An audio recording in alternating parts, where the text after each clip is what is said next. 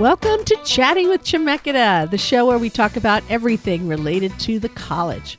Whether you're someone considering coming to Chemeketa, a current student, an alum, a member of the community, or part of our local business and industry, we have got you covered. I'm Jessica Howard, president of Chemeketa Community College. And I'm Les Wilgus. Here's a question for our listeners. How do financial success, Oregon history, and collaborations between Chemeketa's faculty and students all tie together? Les, you don't need to try to answer that one. Darn.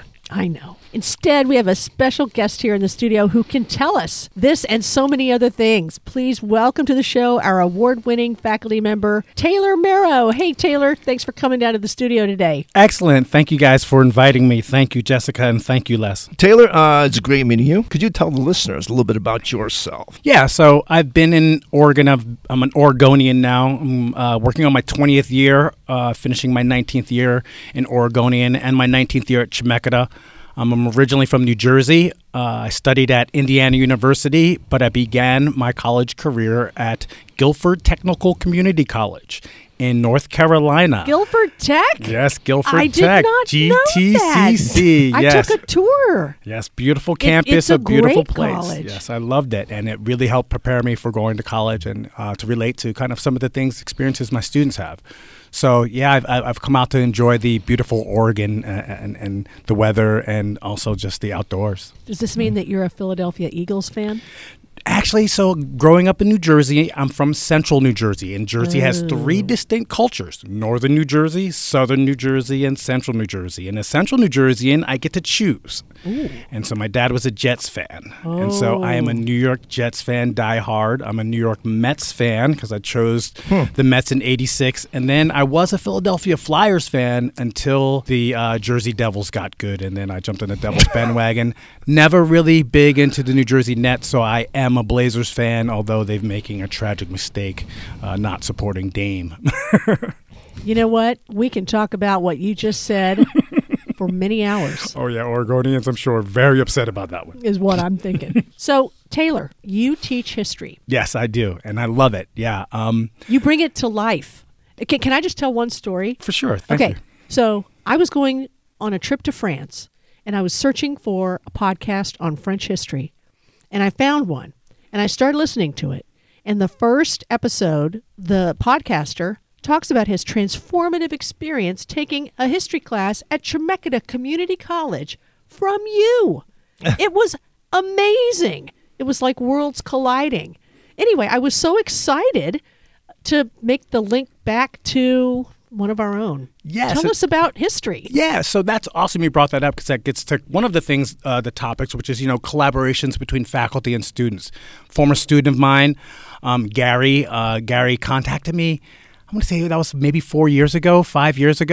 He was doing this successful podcast. He came in actually to Chemeketa as a high school student, took one of my classes, one of the brightest students I had. We kept in communication. He was really in the world history, and he contacted me through Facebook, which is one of the awesome ways I keep in contact with some of my students. And he asked me if I'd be a part of his podcast that's getting more popular. He's also expecting his book to be published, his first book to be published by Routledge coming up, I think within the next year, he told me, is what he contacted me with. So, yeah, it's an awesome thing to be able to work with my students, keep in contact with them, and see their success. Isn't that amazing, Les? It's all amazing. Yeah, all of it. Even your story is amazing. Well, the connection. You. Yeah. Well, but you know what? Where you pulled that one out. You knew about it ahead of time, didn't you? No, but I got to tell you, it was a total surprise. But here's the thing. This is a student who was local. Mm-hmm. He has just gotten his doctorate in history. Mm-hmm. And this is all because of his exposure with us and with Taylor specifically. Now, when you see doctorate in history, is it in a particular era of history, or how does that work? Yeah, so as a historian, my specialty is 20th century U.S. history with a really particular concentration on race relations. And so typically with history, you find a specialist that you want to study under, right? And I got blessed when I went to Ball State University, where I got my master's degree, to work with this guy whose specialty was Southern history and whose specialty also was the African-American experience. And so I focus primarily, my focus was the African American experience. One of the awesome things I loved about graduate school, going to Ball State University, right? The Cardinals, our most famous alum, David Letterman. Oh, wow. He also has a scholarship for C students, which I think is also No admirable. kidding. Yes, totally. He loves that place. Scholarship for C students. C students, So right? if It's you have open a for anyone, C but a C grade, average, C? C average is open for you, right? I Because thought it was some code for something else. no, it's usually C means usually there's like, a standard of like, a B or an A, and he firmly believed, because he was an average student, that an average student is still a success, right? And that's kind of one of my mantras as well. And so I focused on 20th century race relations. What I loved about going to Ball State, besides getting to work under Dr. John Glenn, not the astronaut, was that I got the opportunity to work for something called the Center for Middletown Studies. So Middletown was a sociological study published in 1929 by Helen and Merle Lind. It is the first one of the most renowned sociological studies in looking at a town. And Middletown, or Muncie, Indiana, is Middletown, the middle aggregate of America. So it is also a town where new fast food restaurants test out their meals, or new fast food restaurant chains are tested out, because it is the mean of America. And so one of the things I was blessed with was to write a book on the history of race relations, and it tied into this sociological work, because the desegregation of Muncie, the history of relations between blacks and whites in Muncie, was really akin to what it was nationally. Although Muncie was in the north in Indiana, high schools were segregated until the 1970s. Pools were segregated. They had to desegregate the fire and the police. And so I got to be a part of that kind of historiography and that story. That's fascinating. So, in other words, people get their degrees with sort of a specialty kind of focus, right? Yes. And so, you start out coming out of undergraduate, Indiana University, where I did my undergraduate, go Hoosiers, kind of doing it, generally, kind of figuring out where you want to go, testing the waters. And by the time you're done, you really get that opportunity to figure out what you want to do. Consequently, I have a double major. So my other degree is in telecommunications. Now it's called the School of Media Arts at Indiana University. I wanted to go into audio and video production. I just didn't have the opportunity to find a job because I worked full-time while going to school. And the only thing I do is take an unpaid internship, and I couldn't really do that at the time. You just maybe starting it right now. Right this second on this radio show. That's what I'm thinking. So now you're in Oregon. Mm-hmm. Do you teach classes that involve Oregon history?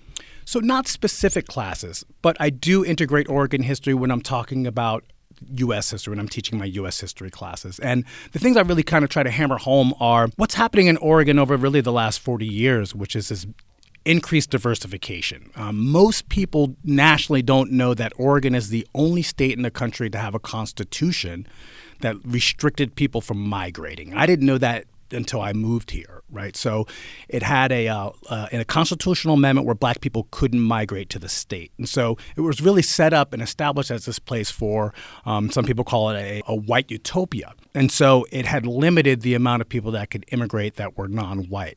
But over the last 40 years, that has dramatically changed. And so it's had a distinct impact on Oregon, particularly the increase in Hispanic population. You can see the economic increase in Oregon. You can see how the Hispanic community is contributing not only to job growth, how they're contributing to cultural growth. And you can also see as well how there's a significant change in Oregon culture because of so many people immigrating.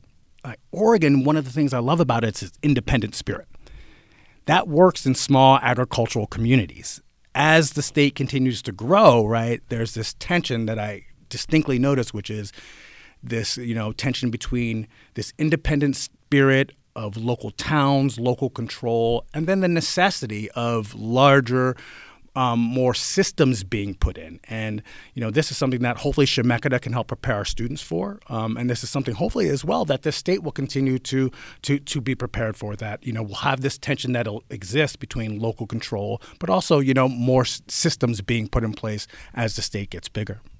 Yeah, this actually is how I explain some of our funding challenges as community colleges, because we're all local governments. And there's not much of a system that supports us. And so, how we kind of harness that independent spirit, we don't feel like we're being, stepped on or managed. At the same time, we recognize that we're all trying to solve the same problems separately. So I think there's a there's a lot in what you just said about our future as a state. Yeah, and what it means to navigate this world we're in. Yes, and that's one of the things I love about having children here. I love about living in Oregon is being able to shape it. Like the local control is so amazing because you have the opportunity as a citizen of the state to engage at the local level that I've not really seen in other places, whether you want to be a part of a board, an advising committee. The individual citizen has the opportunity to bring about dramatic change. And that's really what Chemeketa does as well. What I see in my students, that one student we talked about, Gary, but also one of the interesting things is, I live in Portland and I am an amateur MMA fighter. I want to know amateur MMA fighter, although I don't fight anymore. You are kidding. Yes. Oh I am a brown belt in Brazilian Jiu-Jitsu, but I happen to be downtown going to go see a fight with my wife, and along comes one of my former students on one of those electric scooters scooting by. Are you serious? Yes. It wasn't Gary, no, though. it wasn't. The student David. He's like, "Hey, Taylor." I'm like, "What are you doing here?" He's like, "Well, I'm taking classes at PSU, and I got an internship in the city." And so it was great to see the student that was in my class. He was into martial arts, going to PSU, having this internship, and I'm friends with him as well on Facebook. And he just got his MBA from Oregon, and so it's awesome to see how this individual that came to my class was impacted by what I taught him, and is transforming Oregon, right? It's being a part not only of Oregon financial success, but being a part of Oregon cultural success. And so that's one of the things I really enjoy is traveling across the state and encountering students that have been in my class and been at Chemeketa. Well, Taylor, I think, there's no doubt that you touch a lot of people in the classroom. But I think you also touch people, students, who are in clubs and are active around the college. Can you talk about that? Yes, that is one of the things I really, really enjoy is advising student clubs, because it really gives them an opportunity to develop leadership skills, right? These soft skills that employers are looking for. How do you hold a meeting, right? How do you manage people in a meeting? How do you keep the meeting going forward and progressing? How do you develop an agenda? And so these are all of the things that I work with students when they're developing clubs. How do you become a treasurer? What does it mean to manage a budget of a club? How do you fundraise? And again, these are skills that students can apply to a whole host of employment opportunities, whether it's the business world, whether it's the nonprofit world. And so that's one of the things I truly enjoy. Speaking of another former student, there's a student of mine that I worked with student clubs. It was the Chemeketa Community Service Club. This student went on to PSU, got a degree in business, and now the student also has because he's from West Africa, has a West African food cart that they have near the PSU campus that they're working as an entrepreneur. So it's great to be able to see former students who are applying the skills, not only they got in my class, but the skills that they got working in clubs to an entrepreneurial spirit. So what is your very best class? Like, what's the most exciting class right now? I mean, I recognize you can't choose among your children, but, is there some, do you get a chance to teach that odd, exciting, once every few years history course? Yes. So that would be African American history that I get to teach. I get to teach it annually, and I really, really love that course. But right now, what I'm really geeking out on is East Asia, China and Japan, and that's what I've really been kind of studying on this year. Well, it is so exciting. And, the reality is we have just scratched the surface of what just one of our amazing faculty members is teaching and doing in terms of influencing students and really the communities that our students become part of and help to shape. I just want to say how happy I am that you've been able to join us, Taylor. It's just so impressive what you do. For all of you, if you have any follow-up questions or comments about what we've talked about with Taylor, please write to us at chatter@chemeketa.edu, and we'll answer your questions through email or on an upcoming show. So thank you, Taylor, for all you do for our students in our community. Thank you, Les, and thank you, Jessica. Yeah, it's been nice meeting you. It's time to take our halftime break, but we'll be right back to talk about education training that is future-focused. Are you the type of person who enjoys helping others? Consider a career in speech-language pathology.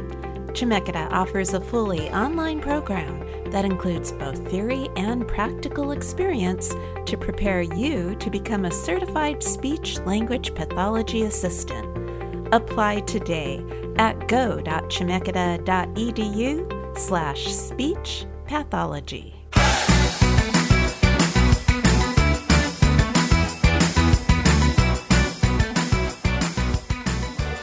Welcome back to Chatting with Chemeketa. Joining us now from our Grants area of the college is Gaelen McAllister. Welcome to the show, Gaelen. Thanks, Jessica. It's good to be here. Gaelen, education and training is a very general kind of topic. And so for someone like me, please tell me what you do, what's your title, and what this is all about. Sure. So I am the Director of Institutional Grant Development. And what's really fun about my job is I get to help almost everyone on campus do their work. It's a lot of people. Yeah, it's fun. So a lot of innovation work, new things, new industries that we're trying to support, new opportunities for students.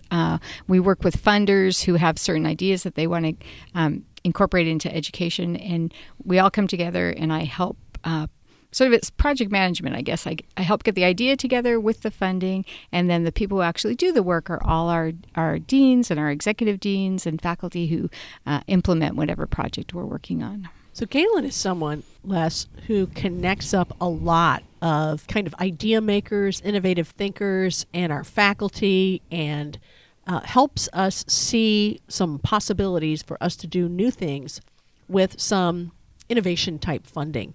And the hope is that those efforts will be so successful that we'll find a way to continue to do those things. And one of the categories of funding that has recently made a big difference at Chemeketa and for our communities is called Future Ready Oregon funding.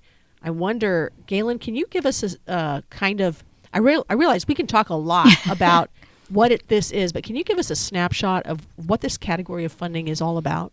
Sure. It came out of the last legislative session, so when Governor Brown was still in charge. And the idea was, as we came out of the pandemic, wanting to get everybody back on their feet, and especially to pay attention to those groups that historically have been excluded from a lot of workforce training and opportunities.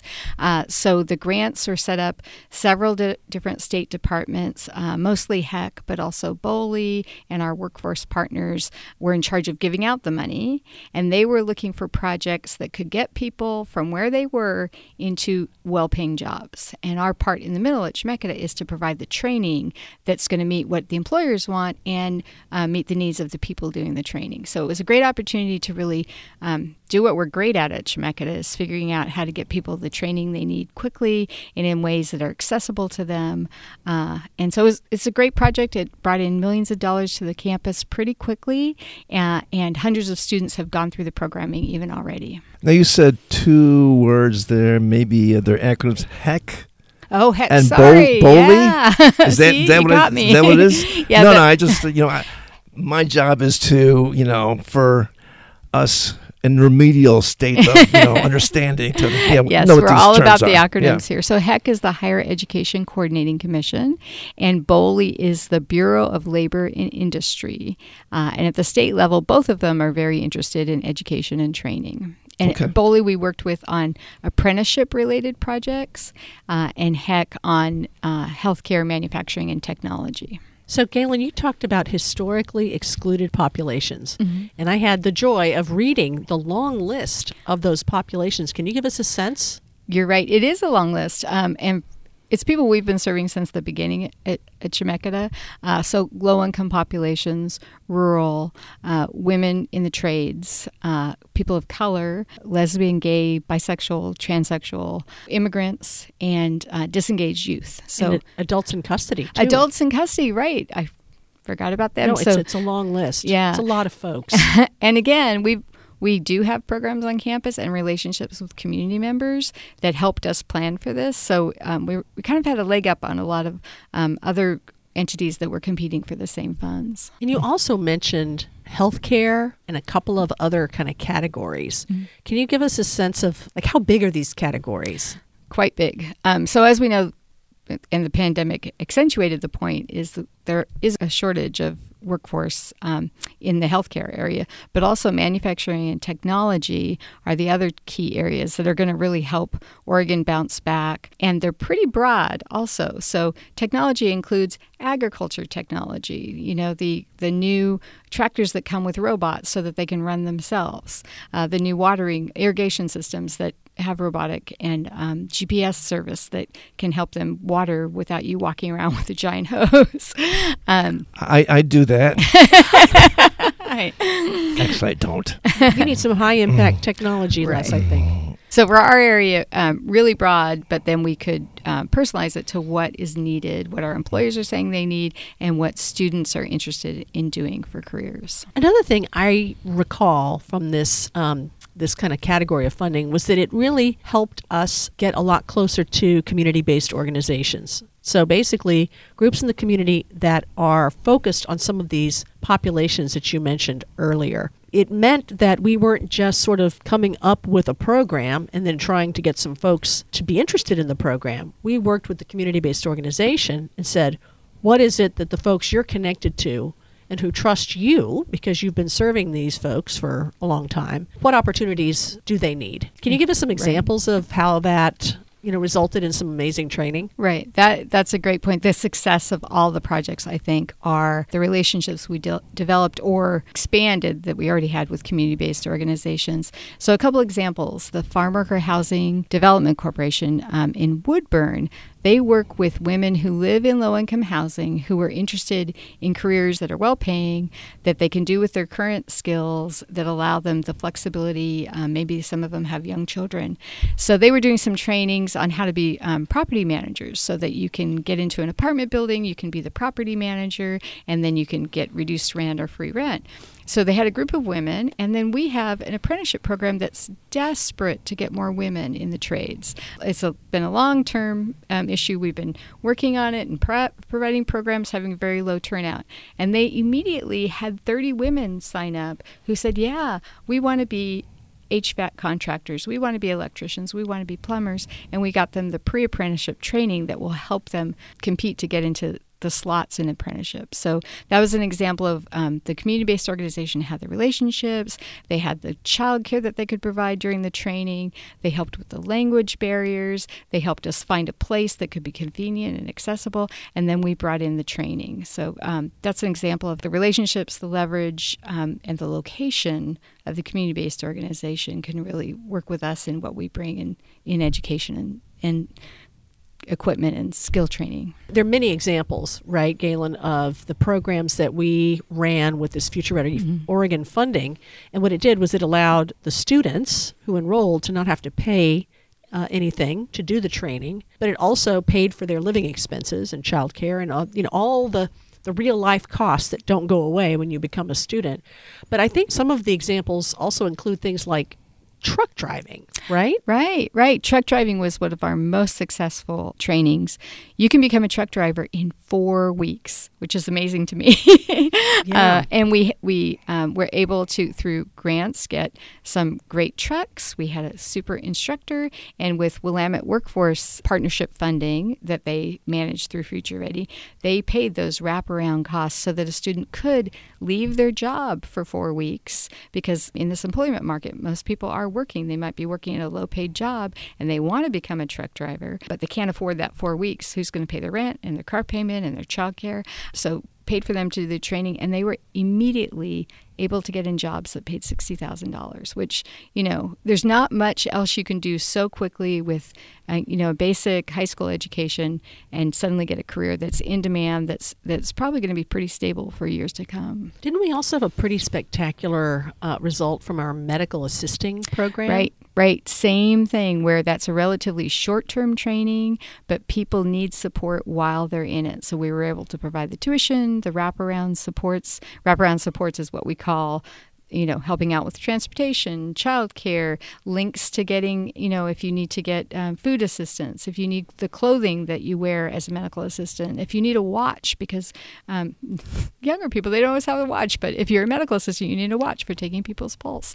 So things like that. And again, especially for medical assisting, gets you on that ladder where You can do medical assisting, you can come back, you can do our RN program, and you can continue in the health field. Yeah, and not only do the folks get the training, like with the medical assisting, but because of the focus on certain populations, most of those graduates are bilingual in Spanish, which of course is a huge community need. It's remarkable what we've been able to do with some of this really kind of an innovative approach to funding, because the old model is you stop doing what you're doing and then you come to college and then you magically afford college and all the continuing costs of living while you're trying to get this new credential that should hopefully empower you and change your life and move you forward. But sometimes paying for things all along the way is not realistic, and certainly not in our current economy. Right. Well, and especially when people can immediately take jobs that might pay